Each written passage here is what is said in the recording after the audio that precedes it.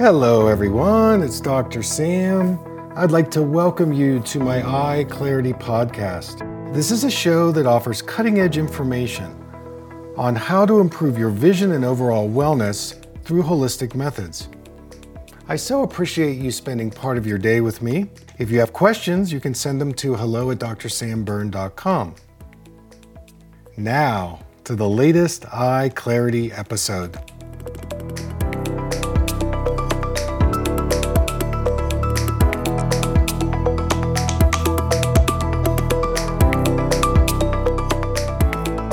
Hey everybody, it's Dr. Sam, and I'd like to welcome you to another Eye Clarity podcast. So for you parents out there, when you have a young child and you start seeing one of the eyes crossing in or crossing out, it can be very, let's just say scary, can be frustrating, can be confusing, and you don't really know what to do. And there are a variety of opinions out there. You know, your pediatrician has an opinion, your ophthalmologist may want to do surgery or eye patching. And in this particular session, I counsel parents.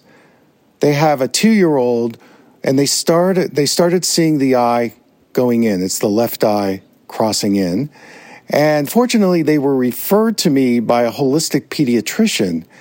And you'll hear how I take the parents through a journey and in the end offer different protocols and exercises that are going to really get this child back on track. So I hope you enjoy the show. Thanks for tuning in. I looked at the picture, and so what we're talking about is the observation of John's left eye. You were referred by Dr. Huxtable? Yes.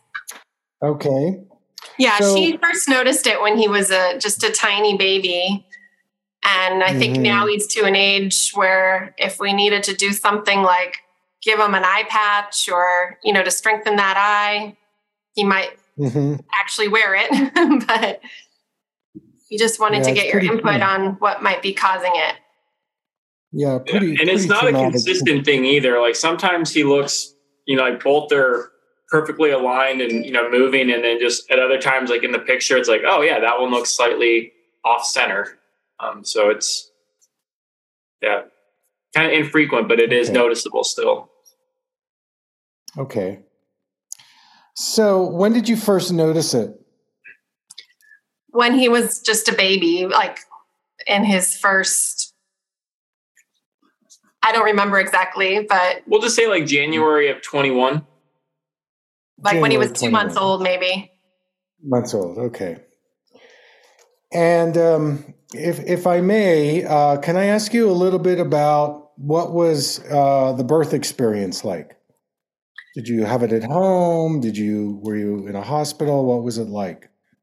We drove up to our midwife's home, an hour and a half away, and I was pretty calm about it all. I knew I was having contractions, but I let him sleep a few more hours because of the timing of them. And the midwife said I had a textbook perfect birth. Everything went really well. Great. So no drugs or anything? Okay. Nope. And how long? 100% natural birth. How long was labor? 16 hours. Okay. But the actual pushing was 20 minutes. 20 minutes. Okay. And so once he was born, you were able to bond with him and everything was good that way. There wasn't any problems. We did have a challenge of, he was what I thought he was latched, but he wasn't latched well. So he wasn't getting food as much as he needed in the beginning, but we caught it very quickly with the visits and weighing him. And we did have to do a lip and a tongue tie release for him. And ever since that, it was like almost instant that he was able to, I could tell the difference, get milk. And so what did you see that was different at that point? Was it weight gain? He stopped crying.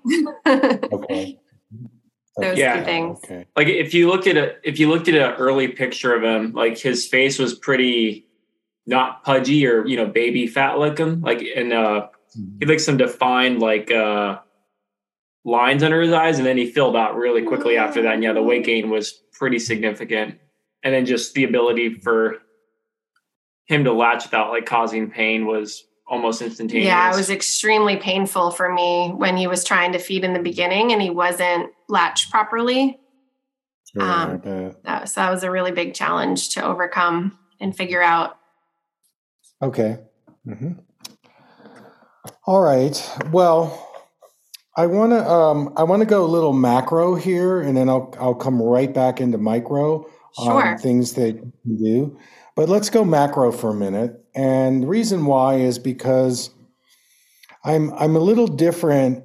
This goes back to my training and just my perspective on vision development. And one of the places I trained was called the Gesell Institute, and it was started by a physician named Arnold Gesell in the late 1940s. I went there in the mid 80s. And it was a place where we learned how to evaluate kids, and we did it from a developmental kind of lens. In other words, we start developing our eyes at this age, and what is the difference between eyesight and vision, and how does, say, an eye that's crossing in or crossing out, how does that reflect in the child's development, especially gestation, birth, and bonding? Those things kind of highly influence how we learn to use our eyes and vision.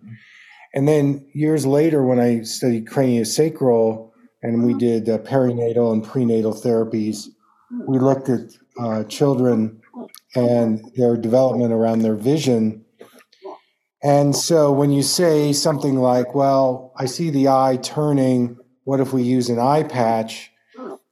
That's a very mechanical way to think about it, because one of the principles is that when I've evaluated a child's vision, I'm looking more than at the eyeball.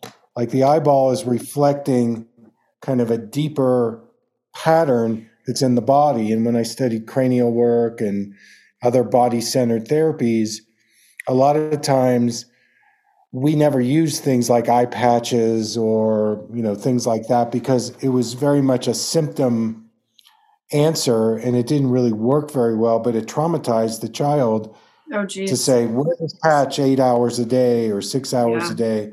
It's a very mechanical forcing.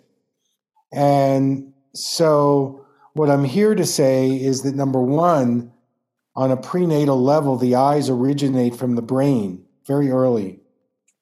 So every tissue of the eyeball, the eye muscle, the eye lens, the eyelid, the retina, the optic nerve is brain tissue. So when we work with vision, we're working not only with the eyes, but we're working with the brain. And on top of that, one of the best ways to develop your vision, and vision is how the eye-brain-body connection, how we process information, is through movement and through stimulating what we call the vestibular system, which is the inner ear. And especially at John's age, there's some really great things that you can do from a stimulation standpoint to, let's say, encourage, to guide, to support John learning to use his eyes together. So we don't want to enforce something on him that he doesn't understand.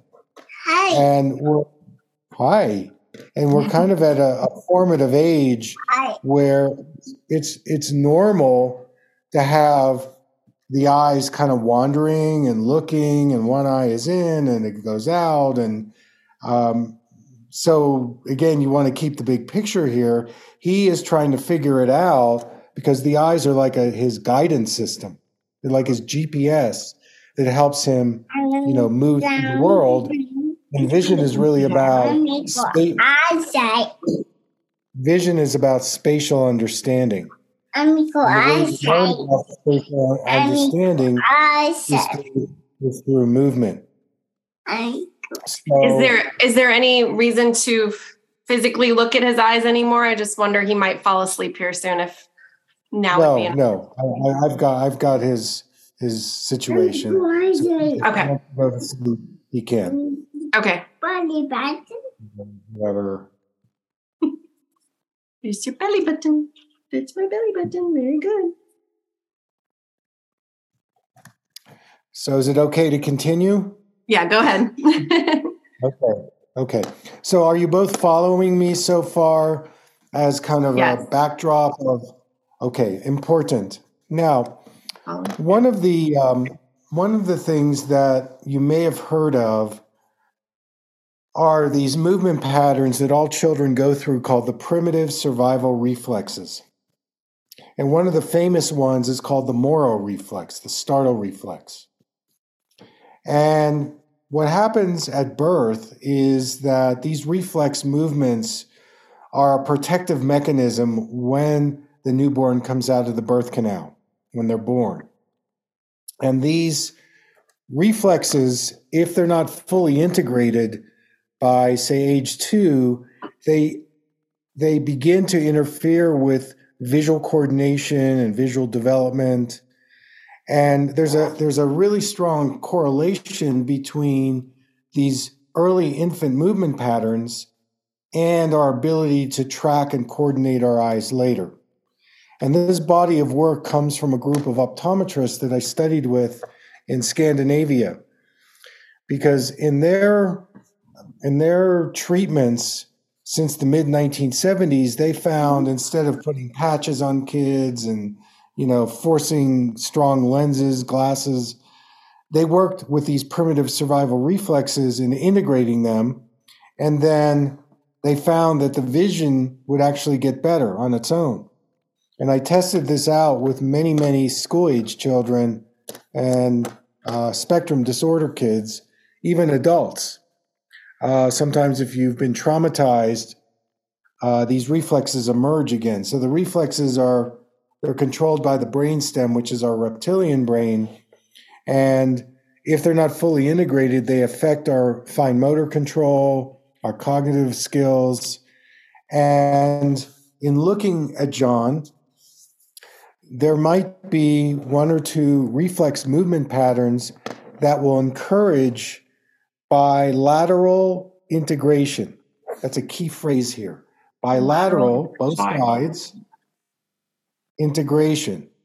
Okay. Now, we see it in the eyeballs, but I can tell you that confusion in the bilateral integration is not only happening in his eye, it's also happening in his body.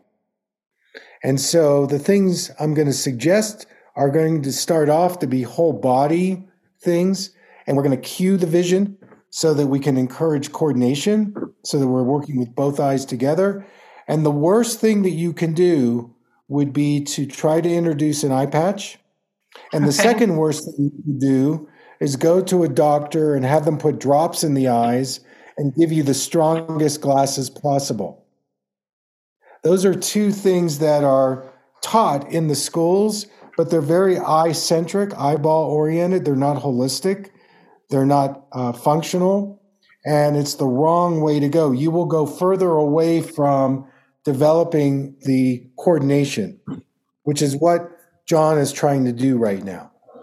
And for his age, he's kind of in the perfect spot of exploring what it means to use both sides of his body together with his vision. So what you're going to see in this process that I'm going to teach you is that some moments the eyes look straight as an arrow. Some moments the eyes might wander.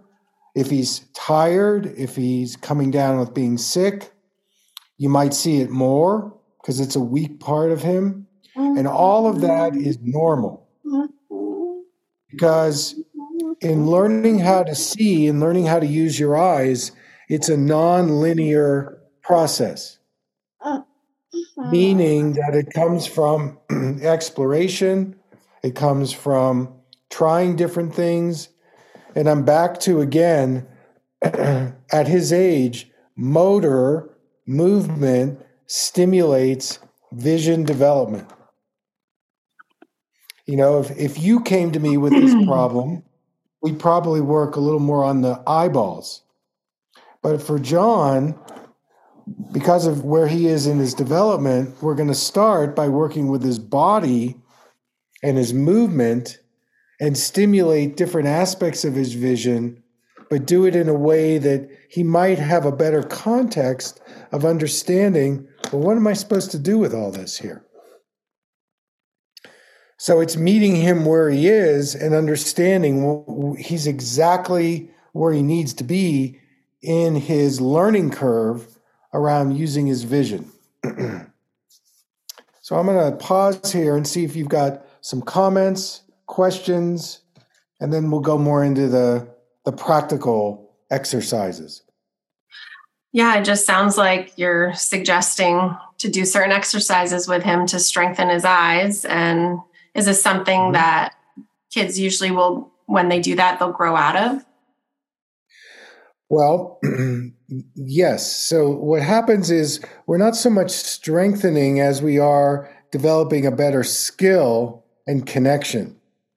It's like if my arm is here and I don't have really good connection with it, you know, the muscles are fine, but how can I learn to use it with this one? And so the activities will be set up. So, I got to use these both together. And I need to move in, I need to move out. So it's not so much strengthening as developing a skill set through experience. And by doing that, he will integrate and evolve to a higher level of functioning. So when he does that, the old adaptation or compensation that he's using now will fade away. It will dissolve. Okay. So you could look at it as he's growing out of it, or you could look at it as, well, now that he's learned this, he doesn't have to do the other thing anymore. I mean, part of what he's going through here is he's trying to figure out, what do I do with these two eyeballs? Where do I look? How do I look? How is this related to my body? And how is it related to my movement? So what we're going to do is I'm going to give you several things to explore with him. And, you know, like you or me, you'd give us an exercise, A, B, C, D. We'd be very regimented. But with him, it's got to be more flow. It's got to be more, okay, we may get 30 seconds out of him on this one, then let's move to another one. Or he's not willing, he's resistant of doing this one today, let's try some of these other ones. And when I work with a lot of special needs kids, I have all my equipment set out in my therapy room, and I have to kind of go with their nervous system. You know, what's their mood like today? How much sleep did they get? And I introduce things, and sometimes they go, wow, I can do this. And other times they might resist me. So the point of the story is this. The overall goal for you three is to help John develop better visual aiming with both eyes and visual coordination. That's kind of the goal. And so in doing that, the first exercise I'm going to give you is helping him integrate that Moro reflex. The Moro reflex is the startle. And when I show it to you, you're going to go, oh, this is moving his body and his head and his eyes together simultaneously at the same time. So what I'm going to do right now is I'm going to demonstrate it. Whoops, that's not what I wanted to do.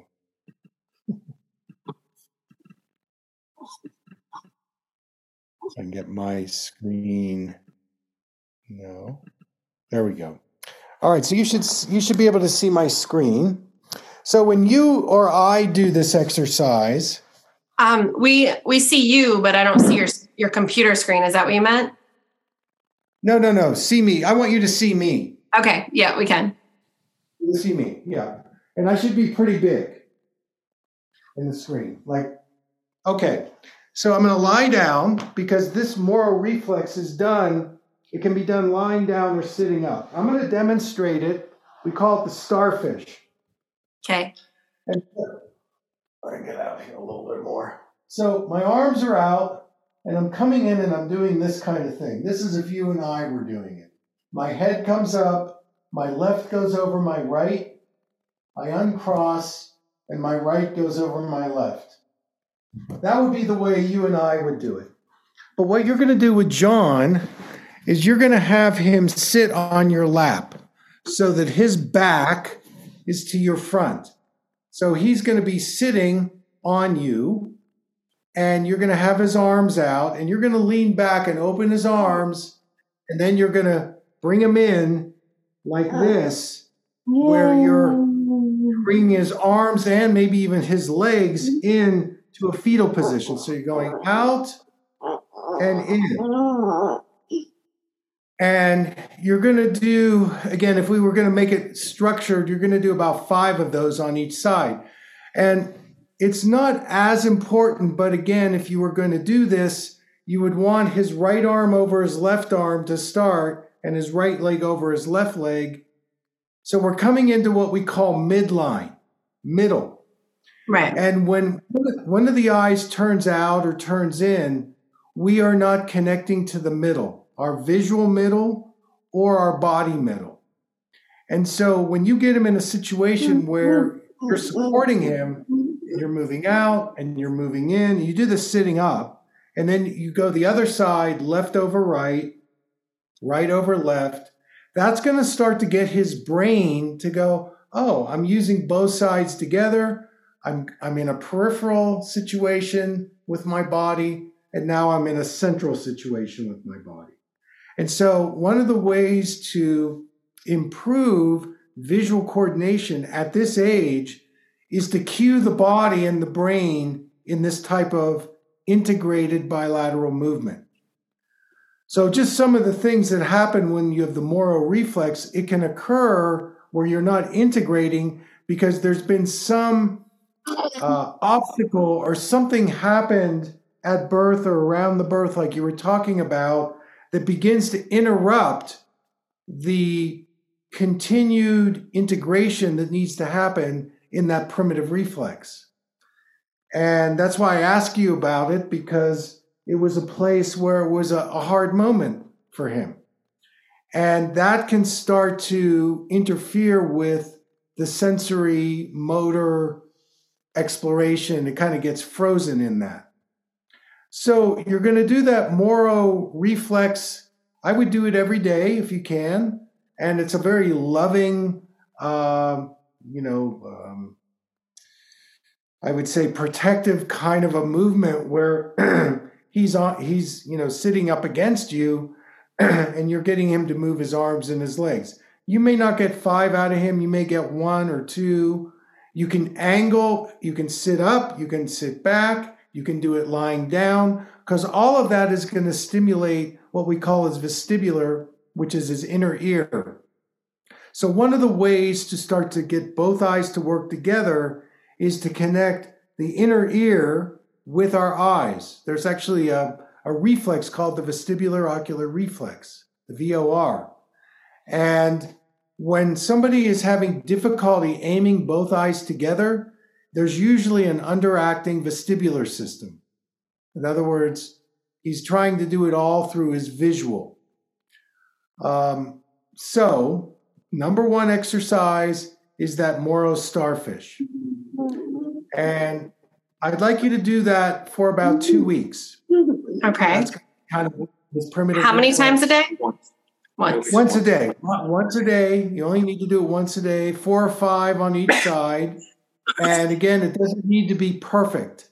We want to give the brain new mapping, new pathways. And the way to do that is by introducing these kind of prescribed movement patterns. All right, so that's number 1. Does it matter if we alternate, or should it be 5 right and 5 left? It's better if you alternate. Okay. So you're doing right over left, come open, left over right, so that you're dancing with both, not just doing 5 on one side. Again, one of the keys in getting him to use both of his eyes together is going to be to start dancing with his right and left simultaneously. In school, one of the best ways to get your eyes to work together is to teach them how to skip, jump rope, and do these bilateral exercises, and the eyes straighten, because the body's alternating tells the brain and tells the eyes, oh, I've got to show up in this alternating simultaneous way. So, some other things that you can do with him would be rolling like a log. So, if you can get him to roll, you can maybe roll him up in a blanket. In other words, you want to roll him so that he's experiencing both sides of his body in the rolling. One of the best things to do, we may be a little young here to do that, would be to do some kind of an obstacle course, getting him to move from point A to point B, but he's got to use his eyes to move around the obstacles so that he's using his eyes in his movement, and that's going to help him start to understand spatial experiences. And so let's say, for example, let's say it was the right eye, and let's say the right eye was turned in as an example, whatever it is. What you would want to do at that point is you'd want it to make him move a little more to the right in the peripheral area. So you're forcing him or making him look, if his eye is in, making him look out into the peripheral vision, because when our eye turns in, we're not using periphery. So you can take a look at, are you seeing it just in one eye? Are you seeing it alternating? What are you guys seeing in this dancing that he has? Is it just the left eye? Is it both eyes? What are you observing?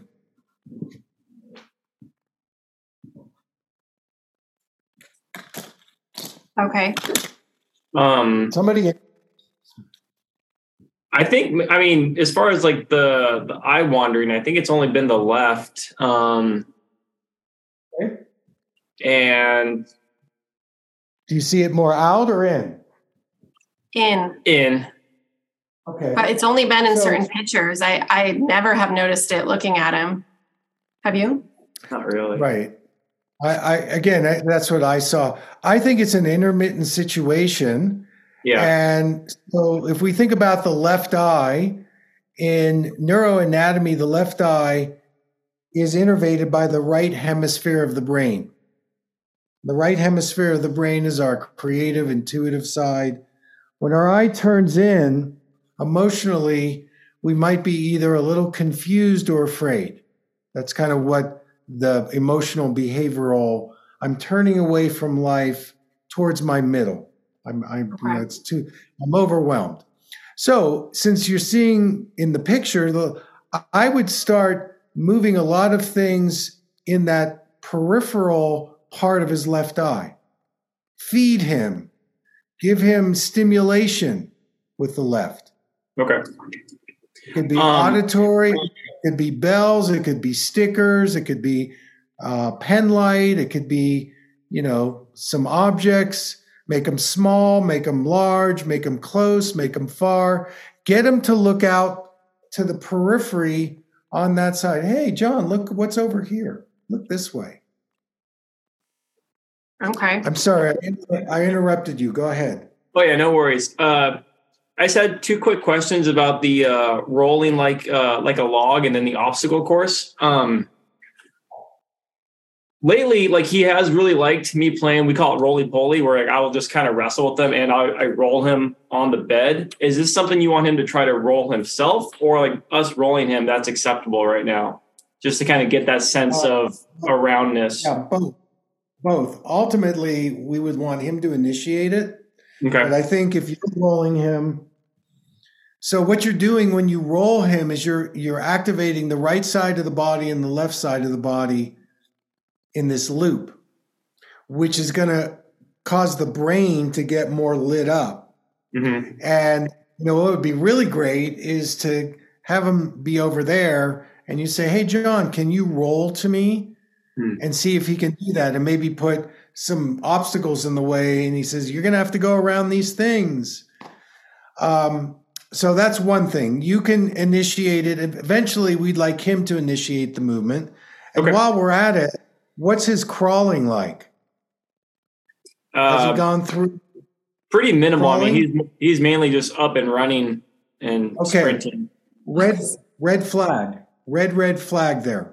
So one of the causes of the eyes doing this, whatever they're doing, the left, is not enough crawling.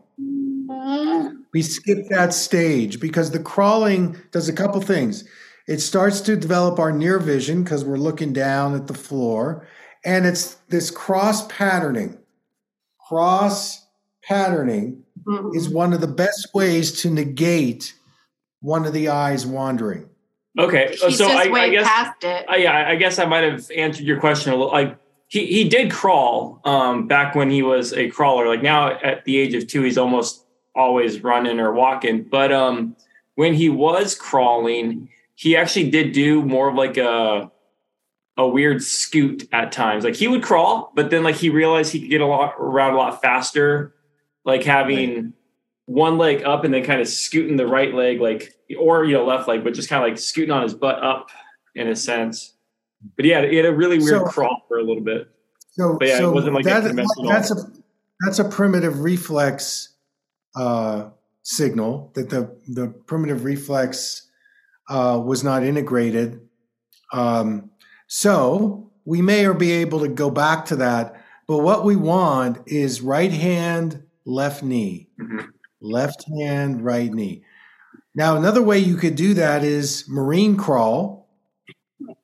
That's where he's more on his belly.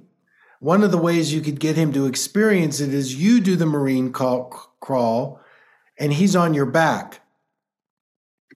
And that will kind of get him to understand that right and left and right, so that he's able to go. This is tricky stuff here. Can he also crawl backwards? Can he also go backwards? Because one of the things that when the eye is turning in, we're not using our side vision. And one of the best ways to develop your side vision is by learning to motor your body going backwards. Yeah. Because you have to open periphery. Again, I've seen strabismus go away completely just by kids getting more comfortable going backwards. Again, go ahead. Yeah, I've never seen. I don't know if I can recall him crawling backwards, but I have seen him, walking backwards. Like if I say, "Hey, can you back up?" He'll like back up, and so. Can he do it? Say like that's a good thing to keep doing. Is also just encouraging the backwards movement, even standing or walking. In an obstacle course. Okay. In other words, that he's using his eyes to see where his body needs to go. So any way that you can bring his eyes into his movement, you're going to get to the goal faster. Okay. And then with obstacle course, like playground is a pretty good obstacle course, right? Like just having playing a big toy. Okay, great. Absolutely. And so then some other things with that would be any kind of spinning or turning activates the inner ears, which is going to help the eyes. Okay. Now, the spinning can be slow. It doesn't, in fact, think of it this way. We want his movements to be slow, medium, and fast, not just fast. So we want to increase the range of his neurological experience by having him go at different speeds. Most kids just like to go fast. In our physical eye therapy, we really want the kids to be able to go at all speeds, to go backwards, to walk backwards, to do bear walk, get him to do bear walk, get him to do marine crawl, get him to do crawling, getting him to do rolling, getting him to do the somersault. So as many different ways that you can encourage his movement. And if the left eye is the eye that's turning in, I want him really turning left where he's looking, has to look into his peripheral. Because it's if he starts you looking say that because I do feed him from the left. Good. Like at the dinner table, I'm always to his left, and Mike and I rotate. Make it even way out there, high, low. In other words, vary where it comes from. Sure. Make him look at it and track it so that he starts to develop that skill of fixation. Okay. So in other words, so like he's in the school of vision now. And the school of vision is, okay, how many different ways can we introduce the world to him so he's got to lead with his vision? Through movement, through tracking, through spinning, through, this is how these kids, this is the language they understand. And you'll find, the good news is you're not seeing this on a daily basis. You're seeing it in some pictures. So I do think it's very superficial. I don't think it's a deeply embedded problem. Thank goodness he had a natural birth. The more stuff you put on birthing with Pitocin and, so many of those complications, it really does affect the sensory motor development. Now, another thing that you could explore if you haven't already would be, and you would need to find a specific practitioner like myself, somebody who's experienced in pediatrics, say, have him get a craniosacral session. Do you know about craniosacral? He's had it done, yeah. Okay. So it might be a regular thing for him where, even if he goes every 6 months but with what you were telling me about the latching, there is a little bit of trauma there. A little bit, not a lot. Yeah, we tried that in chiropractic care before we did the release. I tried a lot before I did the release. Yeah, I'm sure. And, it also depends with kids. I find it's how available they are. And, I have a child now. I started treating him at 3. He's 13. Now he lays on the table. He loves the cranial work. When he was 3, he had an eye turning in. I could get maybe 10 minutes out of him at the most. And a lot of times mom would have to lay with him on the table because he just, he's really fidgety and stuff. So, you do what you can. If you feel like that box has been checked, then you don't have to do it. But I do think the craniosacral can help reduce this confusion between the two eyes. It's very good for that. Okay. And many other things. But, it's not going to be, none of this is the magic bullet. You're going to be in a process of cultivating his eyes to connect better with his brain and his body through his movement. And the movements can be more coordinated. Maybe you introduce a ball. You roll a ball to him. Can he roll it back to you? Can he bounce a big ball to you? Can you bounce it back to him? Again, he's still kind of young. When he starts riding some kind of a 3-wheeler or bike or something, make him do an obstacle course. He can't just go straight ahead. Climbing is good. Getting him to climb, and he's cross-patterning. That's all really great stuff.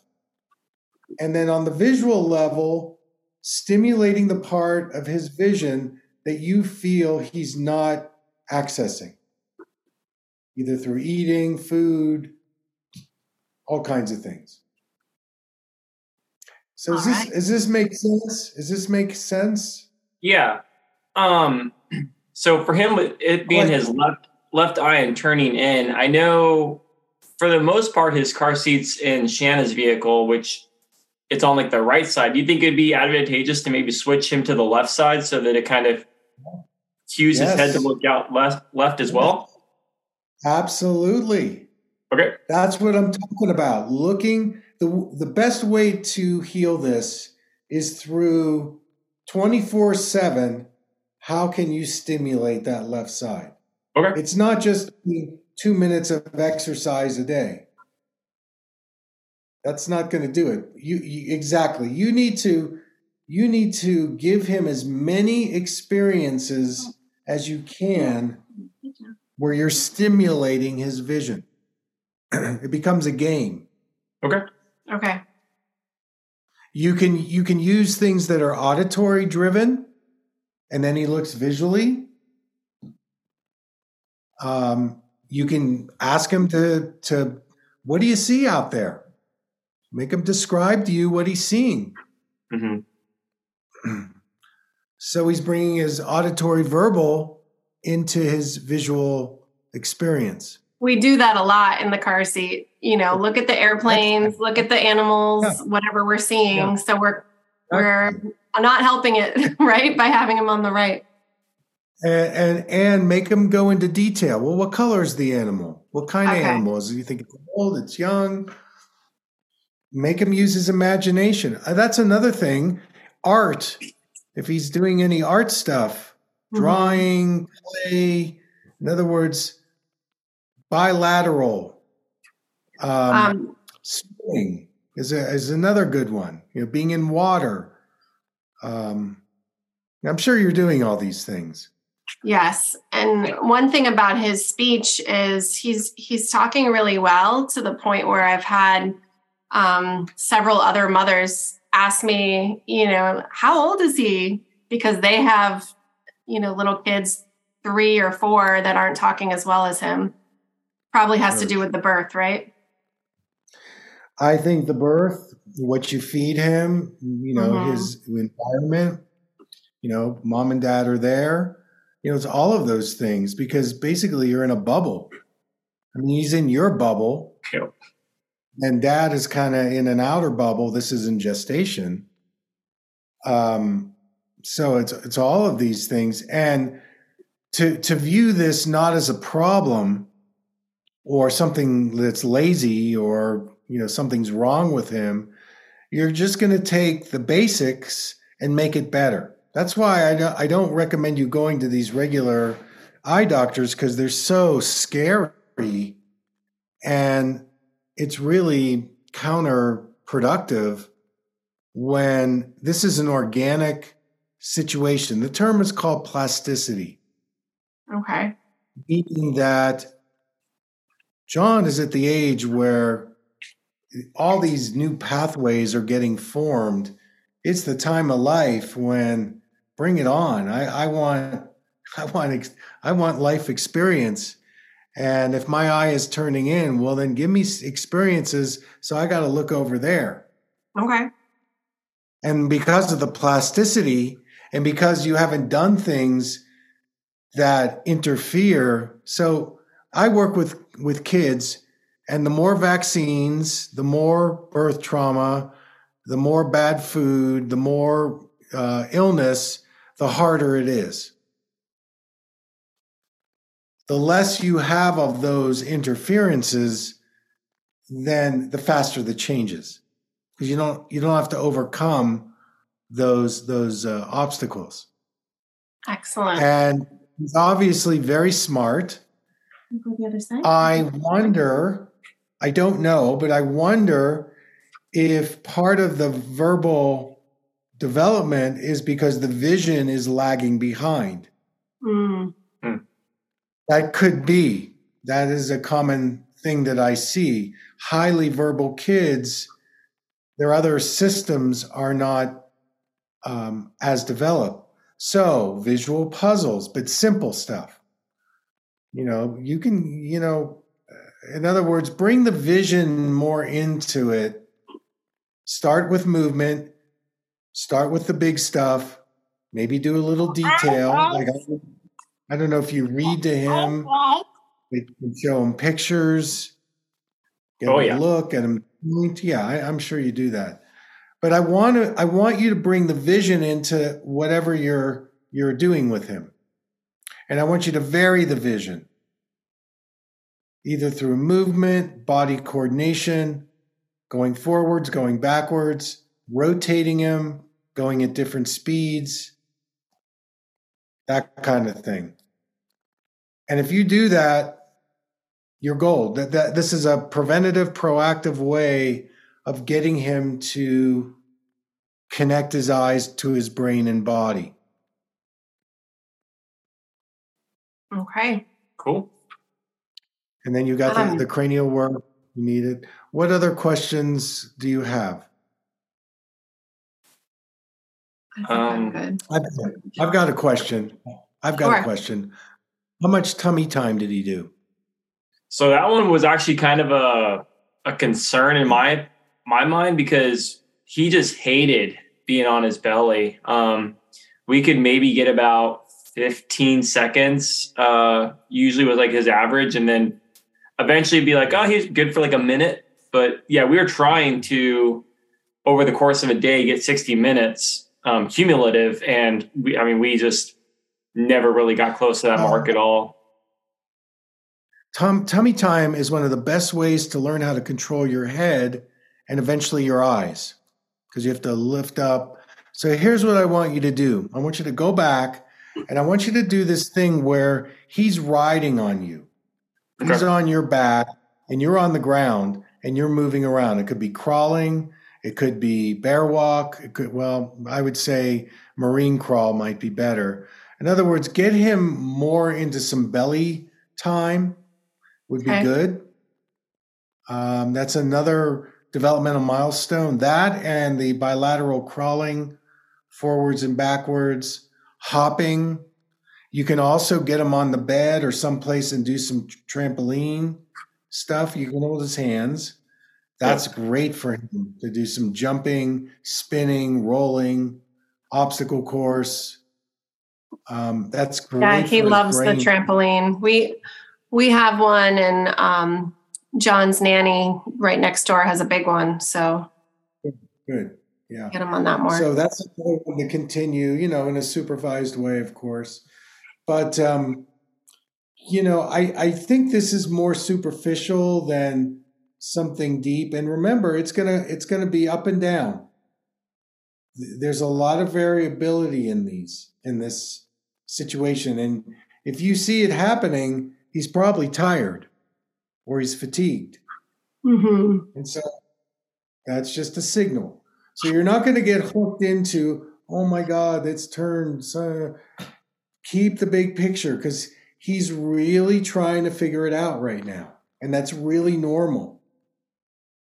And the worst thing you could do is go to a medical intervention, which will completely stop the visual development.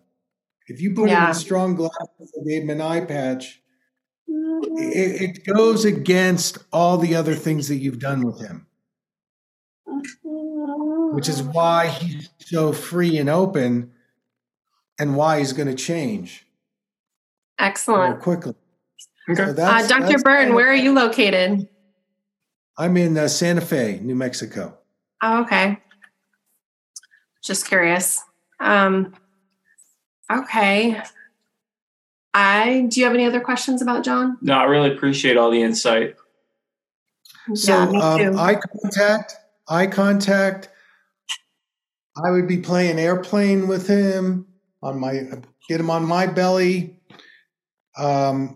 You're already doing that. What's sleep like with him? Does he sleep with you guys or what's going on there?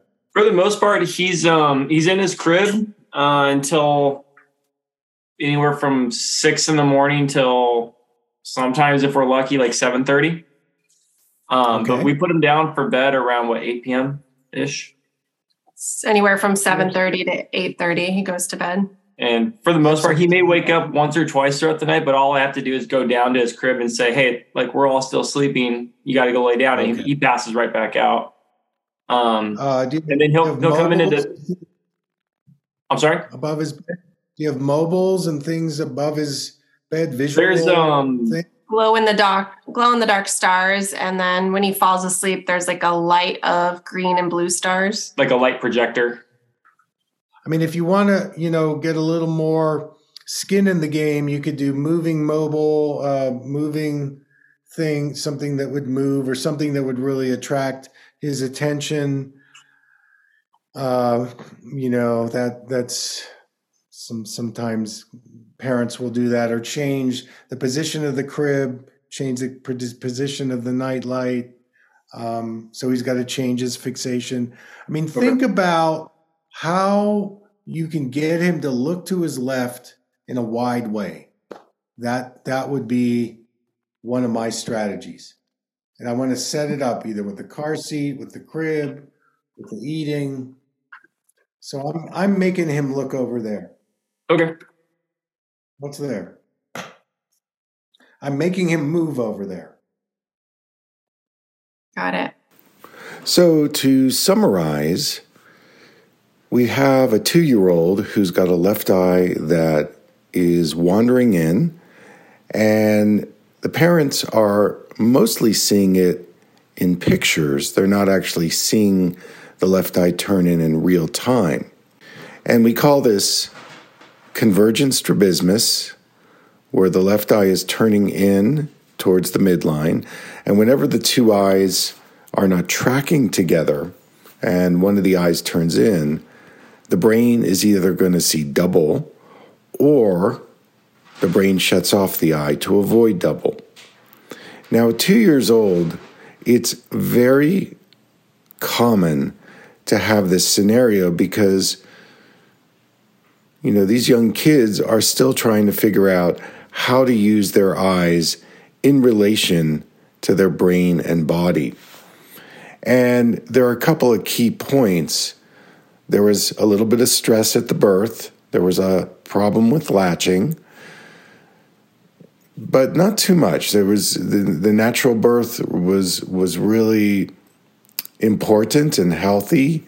And so there's not too many obstacles in the sensory motor development, but there definitely are a few things like lack of tummy time, not staying and crawling long enough. And these developmental milestones actually shape how a child begins to use their vision. And I'm defining vision as how the eyes and the brain and the body work together. And one of the essential movement patterns, the primitive survival reflexes, are a great way to help a young child integrate how the eyes and the brain work together. So by including activities in your daily living as part of the lifestyle is so much more effective than saying, okay, let's impose a patch 6 or 8 or 10 hours a day to force the other eye or the eye that's turned in to look straight. A young child like that is going to have no context on how to do that. And also, prescribing strong glasses for the child is also going in the wrong direction, because when you prescribe a strong lens at that age, you are freezing the child's ability to learn and develop and use their eyes as it relates to their body. And I know this goes against a lot of the mainstream medical advice, but it works. What I'm saying works. So that's our show for today. I want to thank you for tuning in, and I hope this helps parents, especially when they've got kids who are showing some kind of eyes that are wandering, turning in, turning out. Don't lose hope. There's a lot of things that you can do organically, and it's really about the plasticity of the eyes and the brain. We're taking advantage of that. Okay, everybody, until next time, take care.